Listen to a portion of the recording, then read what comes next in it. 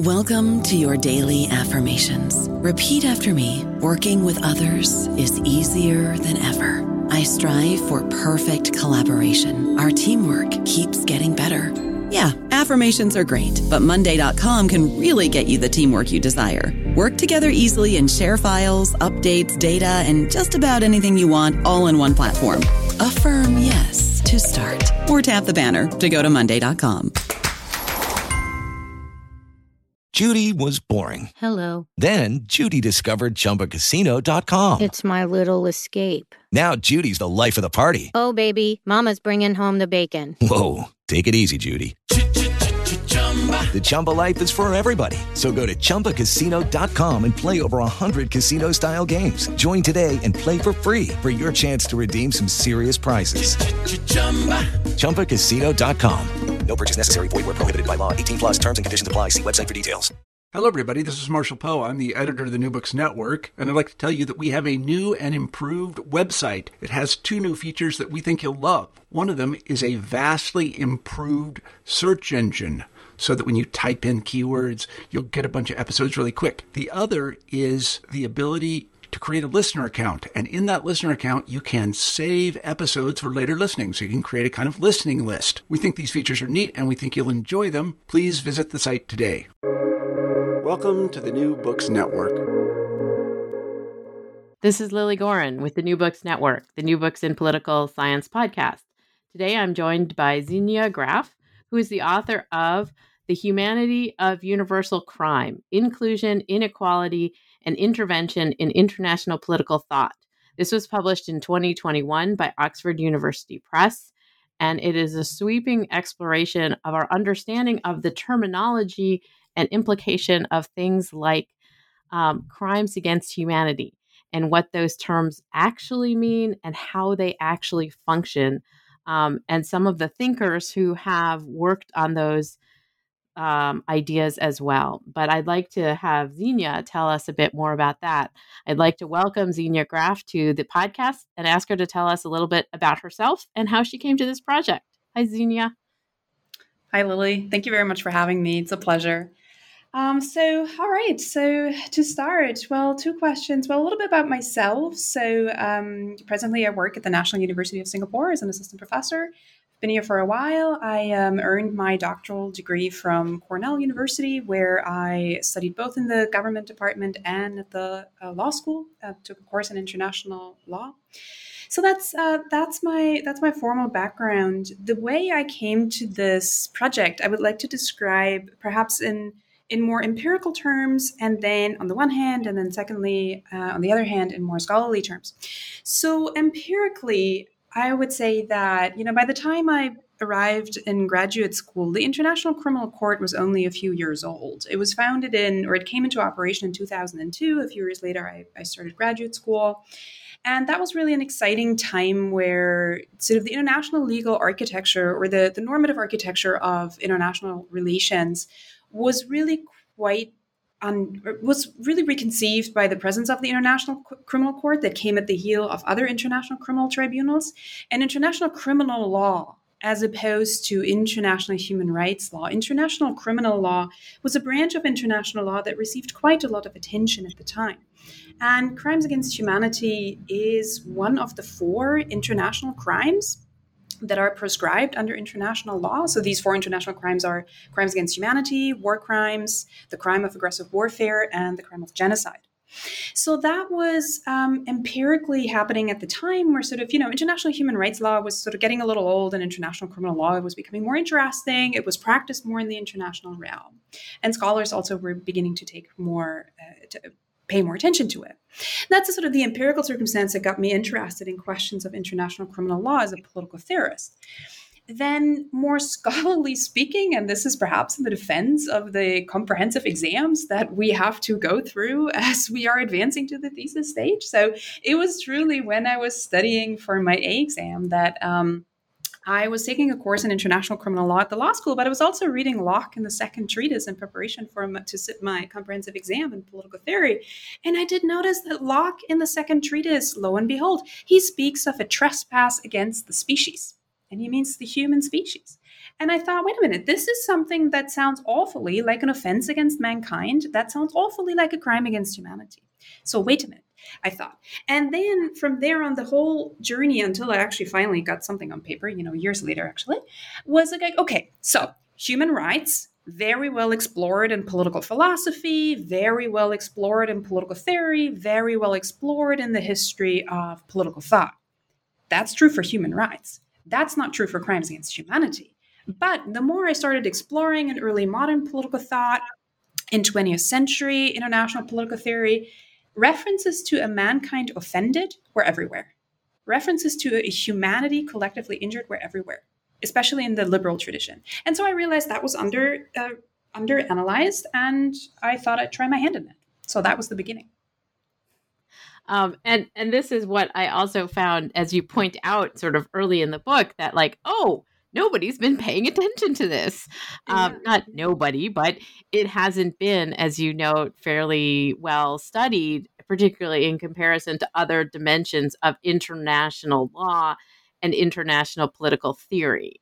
And so as soon as you said that, it was like, duh. And then you took me as the reader on a journey through thinking about it. So I would like to ask you about the sort of structure of the book, because you do sort of start with Locke in a certain sense. Yeah. But then you also have a kind of legal case study chapter, which I was really intrigued by. Because it's a little bit different. I mean, it is looking at the political theory, but it's a little bit different than sort of another political theorist, and then you get to Habermas. So I was sort of wondering about how you sort of trace this in a way that we might think about it in the history of political theory, the way that you set up what you are finding, and also the examples of how we understand crimes against humanity, or as you start to use the term, universal crimes. Mm-hmm. Yeah, thank you, Lily. Those are really good questions. I like to be quite honest about the difficulties that I've had in my work, because I found it always very motivating when senior people have done that. And it's really helped me develop my own work if people who are more senior than me admit to their difficulties. So in the spirit of that, if anybody's listening to this who's trying to conceive their thesis, figuring out the structure of first the thesis and figuring out the structure of the book was tremendously difficult. And I remember actually going for a swim at some point and thinking it's not going to work. So it was tremendously difficult to do it, honestly. So the way...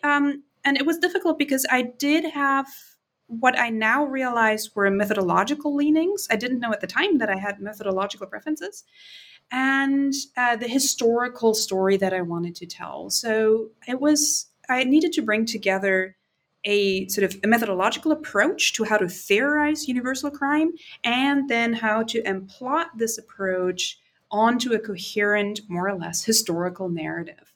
So, perhaps I will start with the historical narrative that I found in the end. So there I have 3 chapters in the book. And those are chapters 2, 3, and 4. So first I start with Locke in the early modern era. Then I move on to broadly conceived the 19th century, especially the second half of the 19th century. Then I unfortunately have to take a break for the 20th century, and I joined the party again after the Cold War in the late 20th century and the early 2000s. So that chronologically is how it works. Let me explain why that in the end was an okay structure for the book. So first of all, I realized in the early modern period, as European political thinkers were trying to figure out the normative dimensions or the layers of legitimacy and illegitimacy of the colonial project that they were trying to unfold the world over, and especially, of course, in the Americas, I noticed that these thinkers were drawing heavily on notions of humanity, and therefore also heavily on notions of a humanity that stands collectively and universally injured, typically by the subject that will then later on be subject to colonial coercion and control.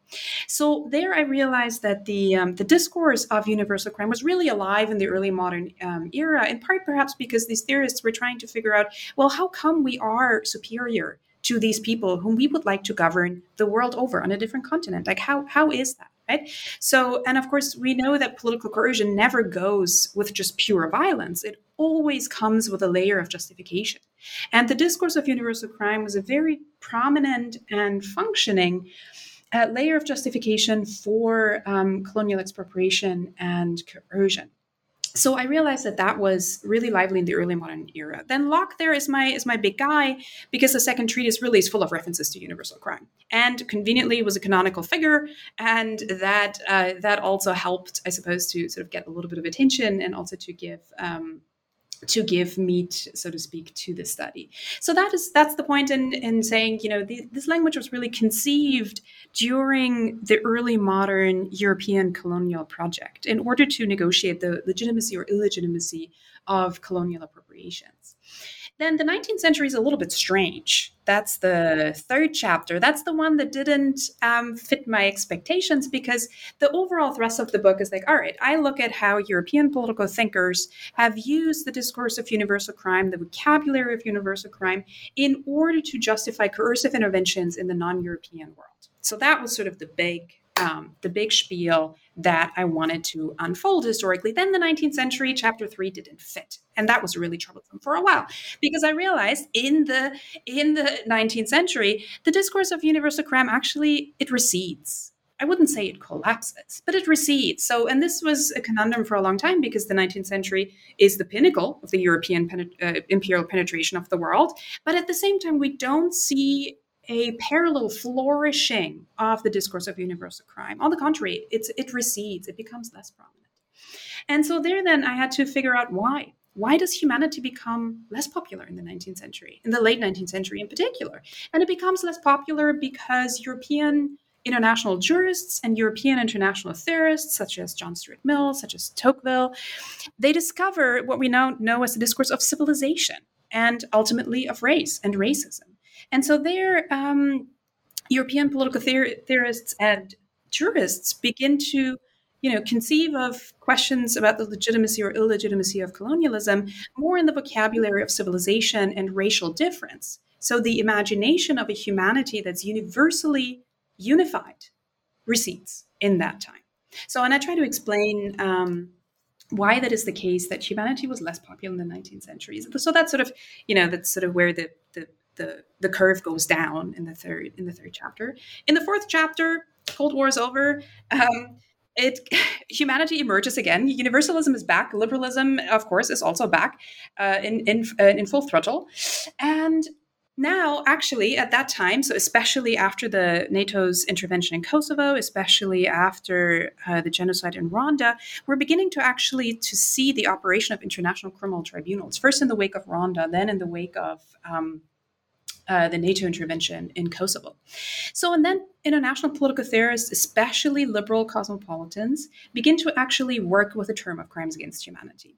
They mostly don't know what it is. They use it wrongly most of the time, which I find fascinating. I love that.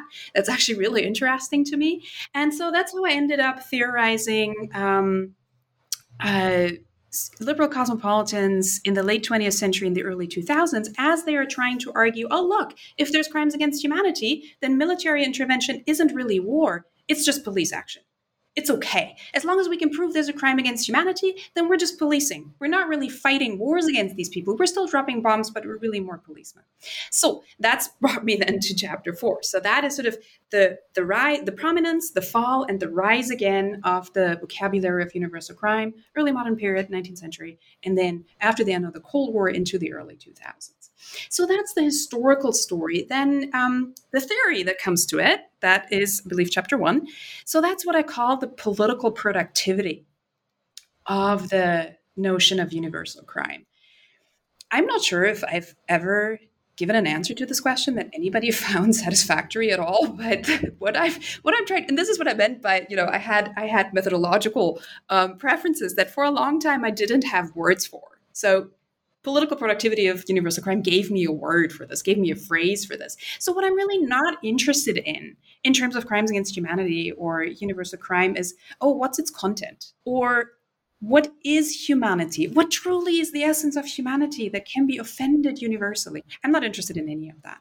I'm interested in what political theorists actually do when they use notions of of universal crime or of crimes against humanity. I'm curious what kinds of political problems universal crime solves for them. Like, what do they desperately want to argue? And what is the role of crimes against humanity or universal crime that helps them make this argument? What's the political project they're negotiating? What are their political goals? And what are their underlying ideologies? So that I find really a lot more interesting from a political theory perspective is how legal categories operate in non-legal discourses for political purposes. So that's what I found helpful in approaching the matter from a vantage point through a lens of political productivity. I should stop talking for a second. That's okay, because that was, essentially you covered a couple of the questions that I wanted to ask, but I do want to get at, because you explained the sort of crux of the undertaking really nicely in terms of like, why should we understand this terminology, and what's to some degree a little bit twisted about the terminology crimes against humanity, and as you say, also universal crimes, and who is in and out of that sort of umbrella of humanity, and how does that work, which chapter 3 sort of addresses a lot of like the parsing of that. Can you explain a little bit about why this term in particular, crimes against humanity, was kind of the flashpoint that drew you into this? Yeah, sure. Yes, entirely. Yeah. Yes. So, yeah, this goes to a question that I think is still at the heart of the book. That is the question: what actually, or who is humanity? Where is humanity? How do we know when we see humanity? How do we know when we see inhumanity? And if you start looking in the literature, oftentimes they're really, and I try to describe this in the conclusion, oftentimes really, really famous and accomplished scholars, if they're jurists or international political theorists, they will just kind of say something like, oh, we feel terrorized when we see crimes against humanity, or we feel our stomachs are turned, or we feel nauseated or shocked or something like that, right? So, but then, I mean, how do we know, how do we learn to be shocked by something rather than something else, right? Why are we shocked by Srebrenica, but not by the Mediterranean, right? Why are we shocked by Libya, but not by, Frontex, for instance, or by the European refugee aggression? I mean, we shouldn't call it a crisis, yeah? So the question, who is in and out of humanity, that was something that was very important for the book. And I found that the notion of universal crime always, at any moment, offers at least a minimal normative inclusion to the offender. And this is really something that only the notion of universal crime can do, because if we look at Schmitt's enemy of humanity, Schmitt goes against the universalism in politics because he says once we have humanity in politics, then the enemy of humanity is an inhuman outsider, a monster, so on and so forth. But criminality entails that the criminal is still a member of the normative order. The criminal is indeed a recognized, legally standing figure within a symbolic order of the law. So therefore, as long as we speak of a universal criminal, an offender against mankind, a criminal against humanity, that person is a member of humanity still. An undesirable member, a member that's subject to coercion, that's subject to punitive measures, that may be subject to discrimination, a reduction in rights. But the criminal against humanity is part and parcel of the community that is mankind. Because criminality, again, is a recognized status within a political community. So that is somebody who is included within humanity. But once we look more towards the 19th century, when really the civilized family, or the family of civilized states, becomes the subject of international law rather than mankind or humanity as the subject of universal natural law, then we see that questions of civilizational hierarchy, or even more importantly, questions of racial hierarchy, begin to sort of to create a hierarchy of mankind where the gradations are of quite a bit of a different quality, right? Where sort of certain norms apply to civilized nations in their relationships. Other norms apply to non-civilized nations in their relationships. So thereby, different exclusions and inclusions can be created by way of enmity and by criminality when we apply them to humanity. I could talk about this forever, so let me take a break. And in that regard, that was one of the points that I found that you really sort of teased out in the book, because the idea of who is and isn't in humanity also is really where we sort of lean into this question, or the question of racialization becomes really important, not only in terms of the hierarchy, as you note, that like there's the civilized and the uncivilized, but it becomes the sort of functional structure of our thinking about humanity. Can you talk a little bit about how you sort of got into some of that discussion? I think this is particularly vibrant in chapter 3. Okay, yeah, sure, definitely. So inclusion to me was really quite important. So to be included within humanity is not necessarily something great, because to be included in humanity can also mean that you're included as a universal criminal who is then subject to coercion by outside parties, right? So inclusion isn't necessarily great. Other scholars have already written about this, such as Adam Getichow, Jennifer Pitts, Daniel Allen have already noted this, that inclusion can be a vehicle of domination. So exclusion isn't always the problem, and inclusion isn't always the solution. Yeah. So nonetheless, however, if we want to focus more on exclusion, then I think the 19th century teaches us that the international community or world politics can be conceived either in universalist terms of humanity or in more particularist terms such as civilizational difference, civilizational familiarity, or racial superiority. That's what I call in chapter 3 the normative fracturing of humanity, the normative breaking apart of the otherwise universally conceived subject of humanity that can be the subject of a universal crime. But questions such as civilizational difference and racial hierarchy can break apart this claimed normative unity of humanity. Again, claimed normative unity of humanity isn't necessarily great. It contains a great deal of violence within it as well. But that doesn't mean that exclusion from humanity is a solution to anything either. So it depends on whether we're conceiving of humanity as normatively unified or as normatively fractured by concepts such as civilization or race. I don't know about you, but I'm very busy and I don't have a lot of time to cook. That's why I subscribe to Factor. Eating better is easy with Factor's delicious, ready-to-eat meals. Every fresh, never frozen meal is chef-crafted, dietitian approved, and ready to go in just 2 minutes. You'll have over 35 different options to choose from every week, including Calorie Smart, Protein Plus, and Keto. These are 2-minute meals. Factor meals are ready to eat and heat, so there's no prepping, cooking, or cleanup needed. They're flexible for your schedule. Get as much or as little as you need by choosing your meals every week. Factor's the perfect solution if you're looking for fast, premium options with no cooking required. Sign up and save. We've done the math, and this is important. Factor is less expensive than takeout, and every meal is dietitian approved to be nutritious and delicious. Head to factormeals.com/NBN50 and use code NBN50 to get 50% off. That's code NBN50 at factormeals.com/NBN50 to get 50% off. And in terms of the idea of universal crime in the way that we understand the sort of, again, this concept of humanity being inclusionary, how do we understand this, the sort of interplay between the inclusionary humanity and universal crime? Who's perpetrating the universal crimes? Okay. Yeah. Yes. This took me also a long time to figure out. Thank you, Lily. That's a wonderful question.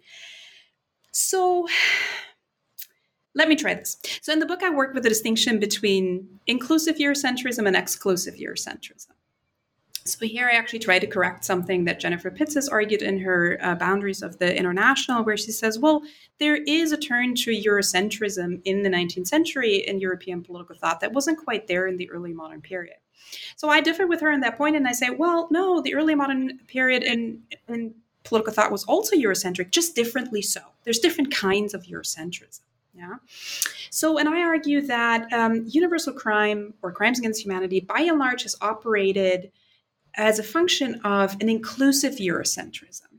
Here's how that works. A universal crime says, oh, this, that, and the other is a universal offense against mankind. humanity as a whole stands injured by this act, by this type of act. So there is a universalist claim, but at the same time, this claim is Eurocentric because European political theorists are very good at selectively picking out actions that are typically not occurring in Europe.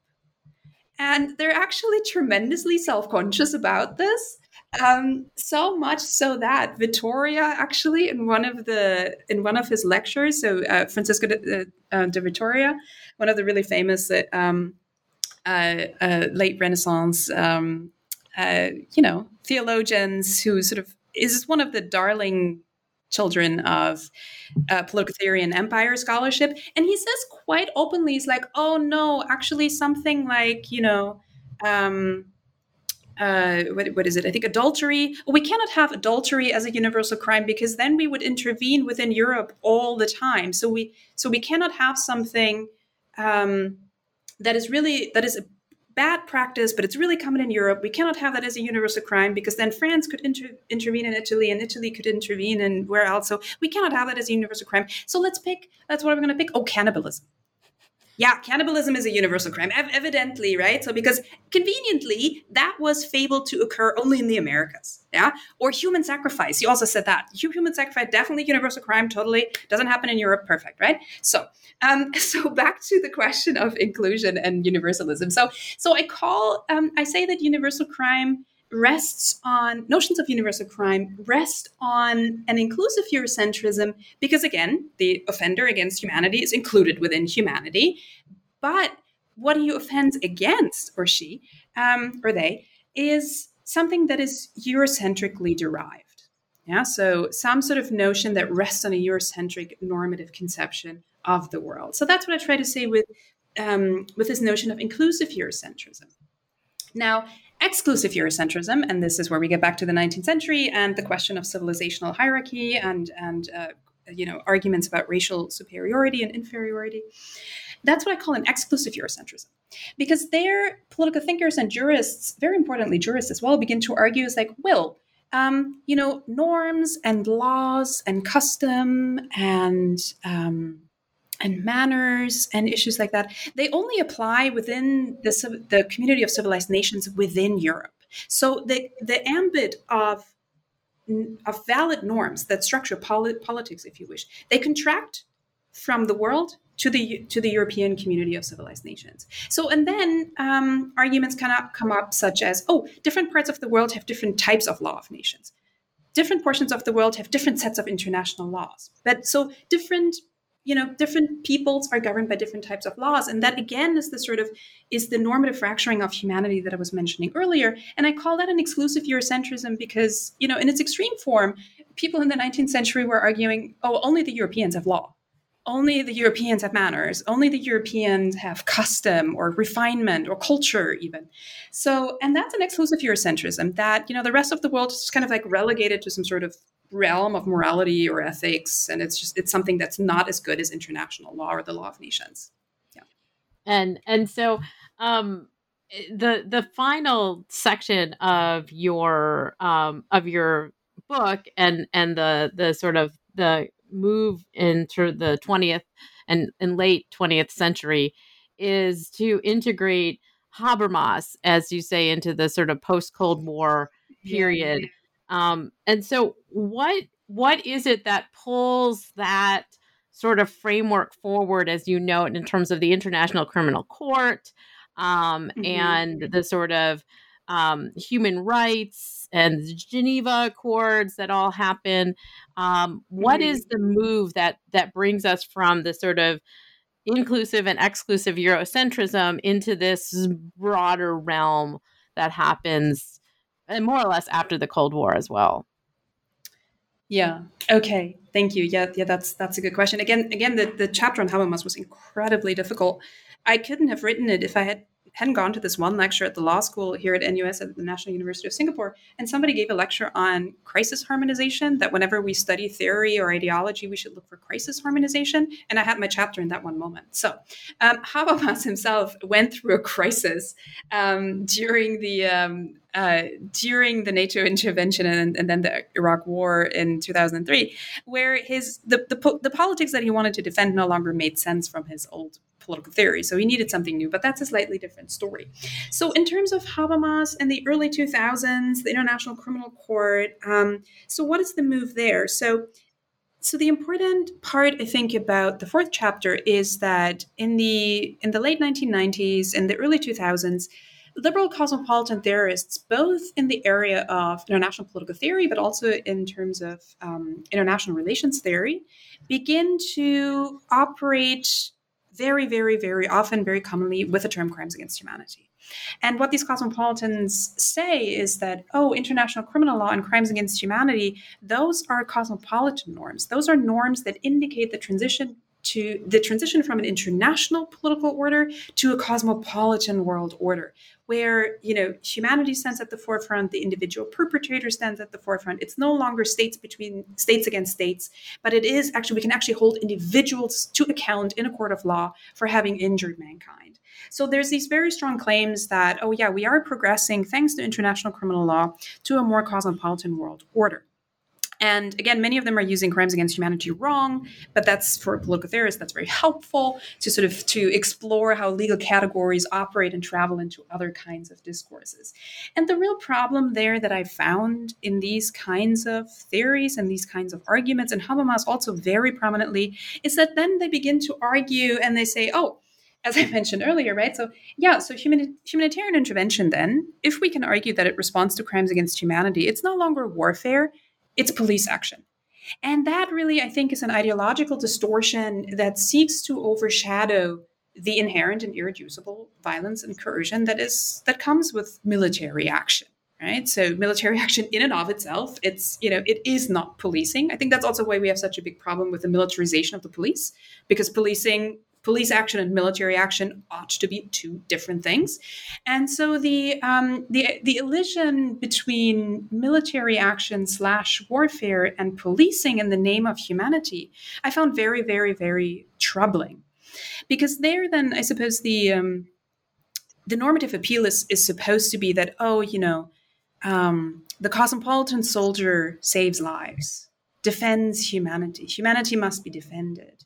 But the problem is, quite commonsensically, that the cosmopolitan soldier also takes life, not only risks their own life in a fighter jet. I mean, typically we don't have ground troops, of course, in these kinds of operations, not only in a fighter jet, but that the cosmopolitan soldier saves lives, and that, interrupting crimes against humanity is a good thing.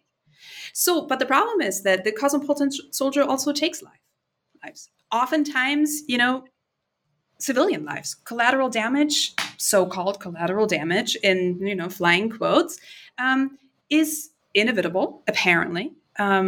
Military action always produces collateral damage. And what I think the liberal cosmopolitans have done with using this twin language of crimes against humanity, global police action, is to sort of distract very loudly and hectically from the very conventional damages that come out of these kinds of military operations, right? To say, it's just policing, it's not war.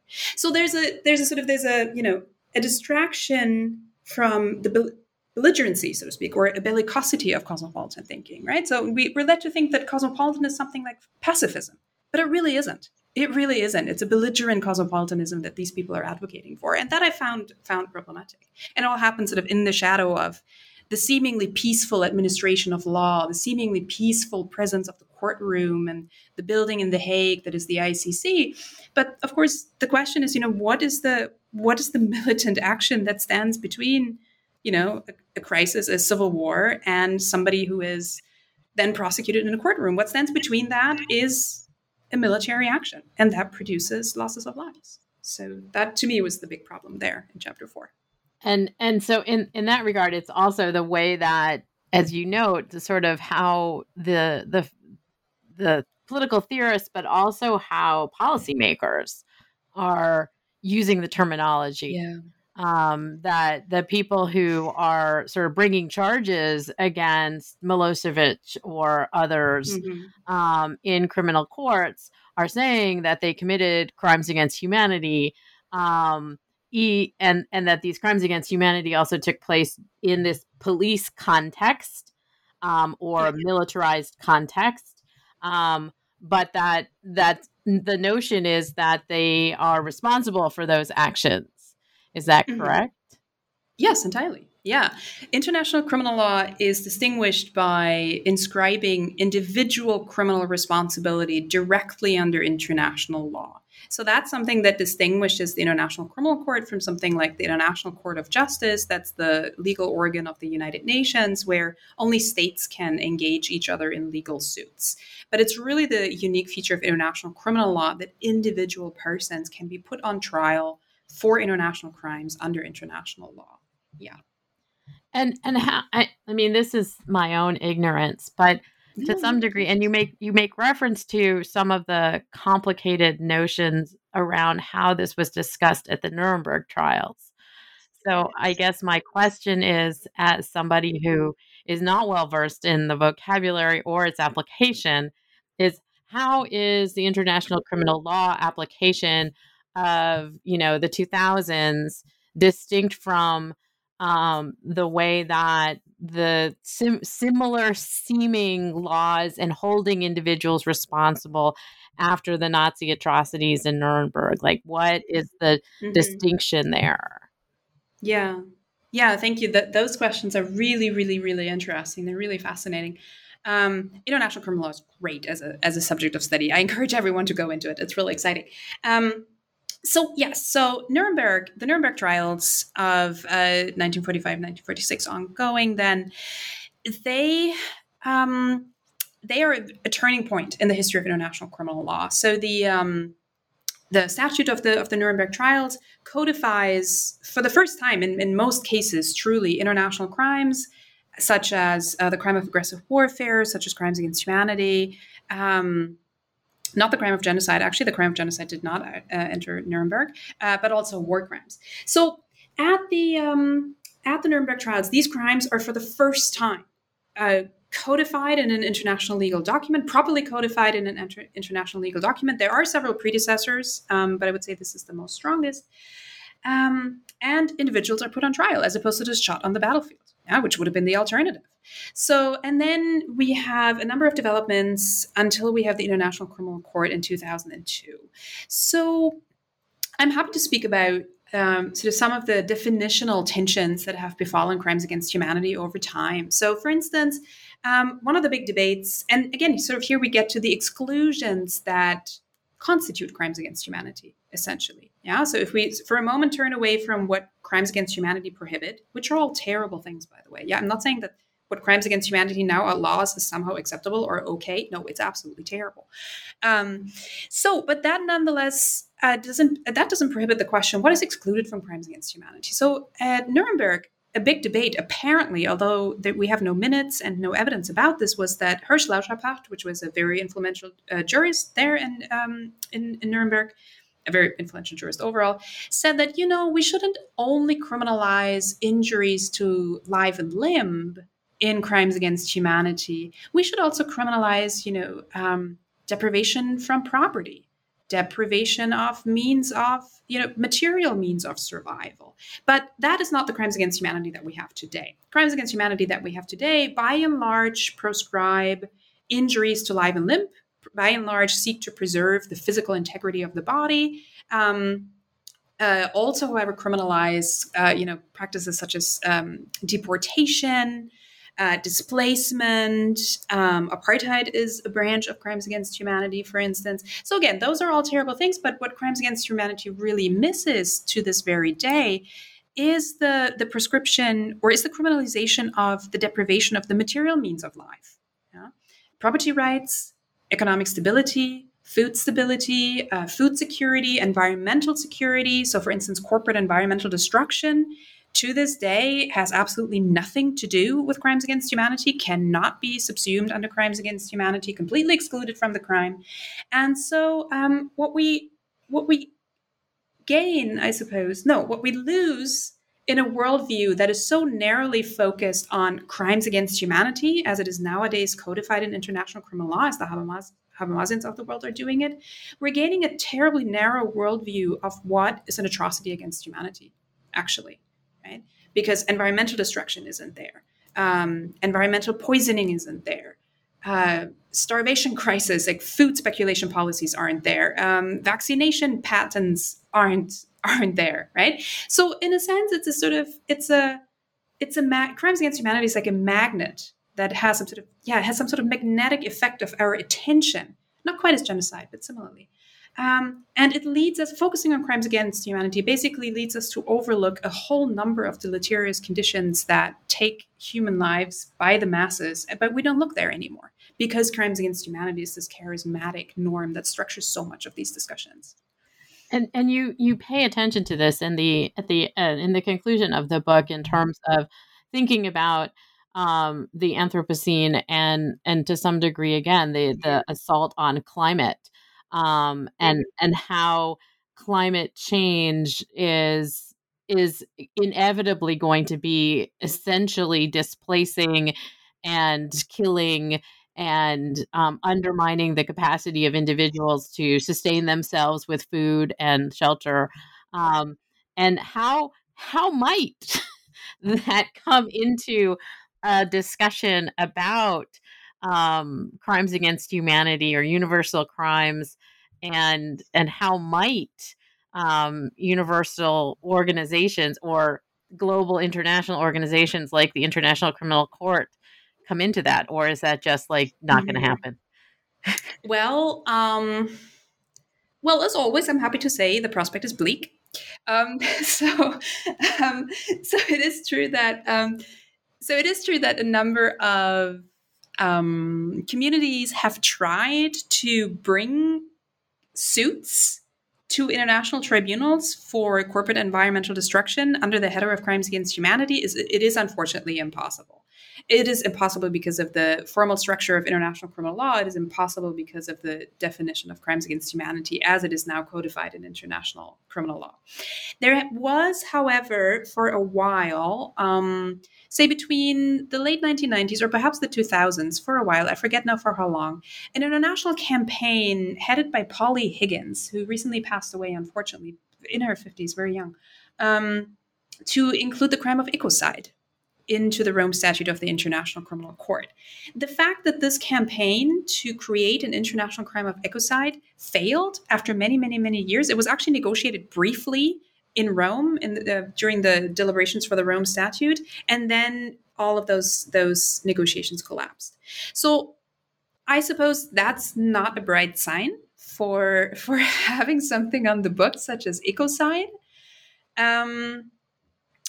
That would be an obvious solution to address questions of climate change. I like to say climate destruction or global heating rather than global warming, because, things are getting dire.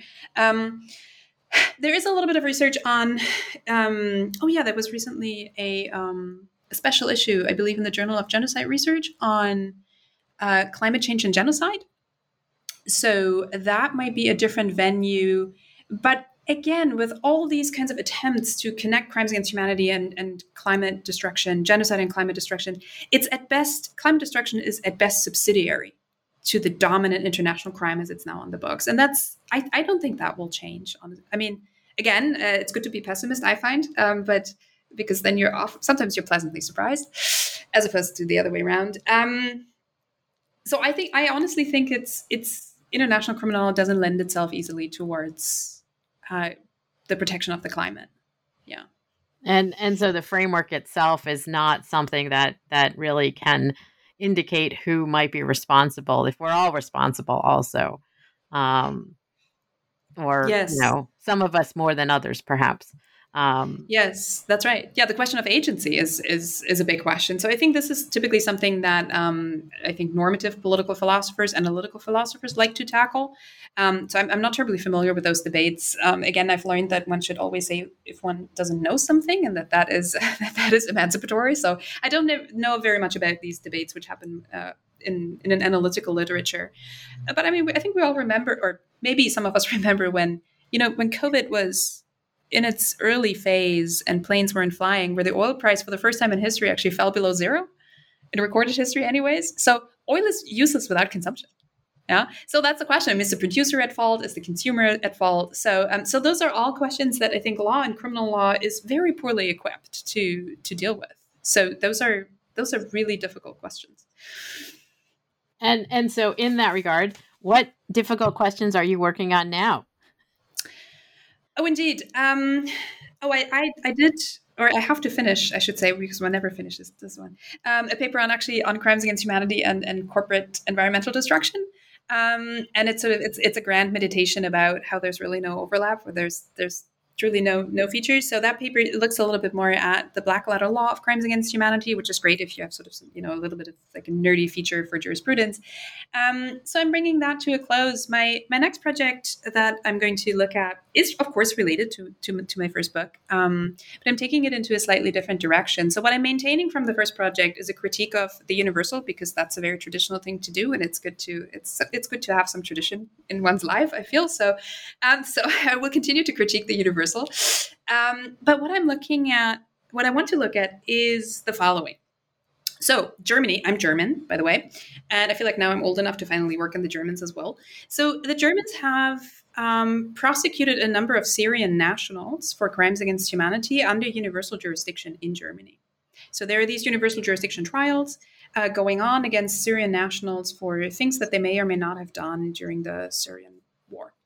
So that, I think, has a lot to do with Germany's construction of itself, of its foreign policy identity as, a champion of human rights, a champion of global justice, a champion of international cooperation, all of which, of course, is a sort of a post-Holocaust 180-degree turn kind of effort at presenting Germany as really, again, a champion of international law and a champion of international cooperation. At the same time, the German government continues to deny its colonial genocides. It has some nice diplomatic discourses on the books of saying, oh, yeah, we do have a special responsibility to Namibia. Oh, but no, we didn't commit genocide against the Herero peoples and the Nama people. No, we didn't. We did not do that. No, we're not going to apologize. No, we're not going to acknowledge that. But we do have a special responsibility to Namibia. Now, where it gets really interesting is, and I have read some of these documents, you may have seen this, that some Herero and Nama people have tried to file suits in New York district courts against the German government. It's actually not a criminal suit because that's not possible. So it's a civil suit. And I read some of the documents that the German Foreign Office sent to the New York District Court to reject all these claims. And it couldn't be in greater contradiction to the official discourse, like, oh, we have a special responsibility, we will always commemorate, the Herero and the Nama. It is just completely, it's like, we have nothing to do with this. This was in line with international law at the time. This was in line with German colonial law at the time. German colonialism, this was completely within the ambit of German colonialism. Everything's fine. We're not responding to this trial. So basically, I'm looking at the disavowal of German colonial genocides, and in the same framework with how German courts now are trying to really bring into the light of the world crimes against humanity in Syria. So it's this kind of deflection, this kind of double movement, both of which pivots on questions of interpretations of international law, colonial international law as it was at the time, or nowadays universal jurisdiction as the German state is using it to put these Syrian nationals on trial for all these horrible things that they may or may not have done. So that's the next project that's coming up. So we'll see how it goes. I would love to talk to you about that book once you finish it, because it sounds really fascinating in terms of all of the different pieces of rhetoric embedded in the documents and sort of self-conception. So I look forward to reading that. Thank you for joining me today, Zinnia, to talk about the humanity of universal crime, inclusion, inequality, and intervention in international political thought. Somebody at Oxford University Press really liked alliteration with regard to your title. I may have suggested it. I like alliteration too. I was just intrigued by all the eyes that are included in the title. All eyes on the title. All eyes on the title, exactly. And the beautiful cover that you also make note of, I think, in the acknowledgments. And Oxford University Press published this in 2021. I assume one can purchase it at Oxford University Press. Yes. I don't know if there is a brick and mortar store with an online presence to which you would like to give a shout out. If not, that is also okay. I'm behind on the game. That's fine. We'll just send people to Oxford University Press or to Bookshop, which supports independent booksellers, to buy a copy of Zinnia Graf's book on the humanity of universal crime. Thank you for joining me today. Thank you for having me, Lily. Have a good day.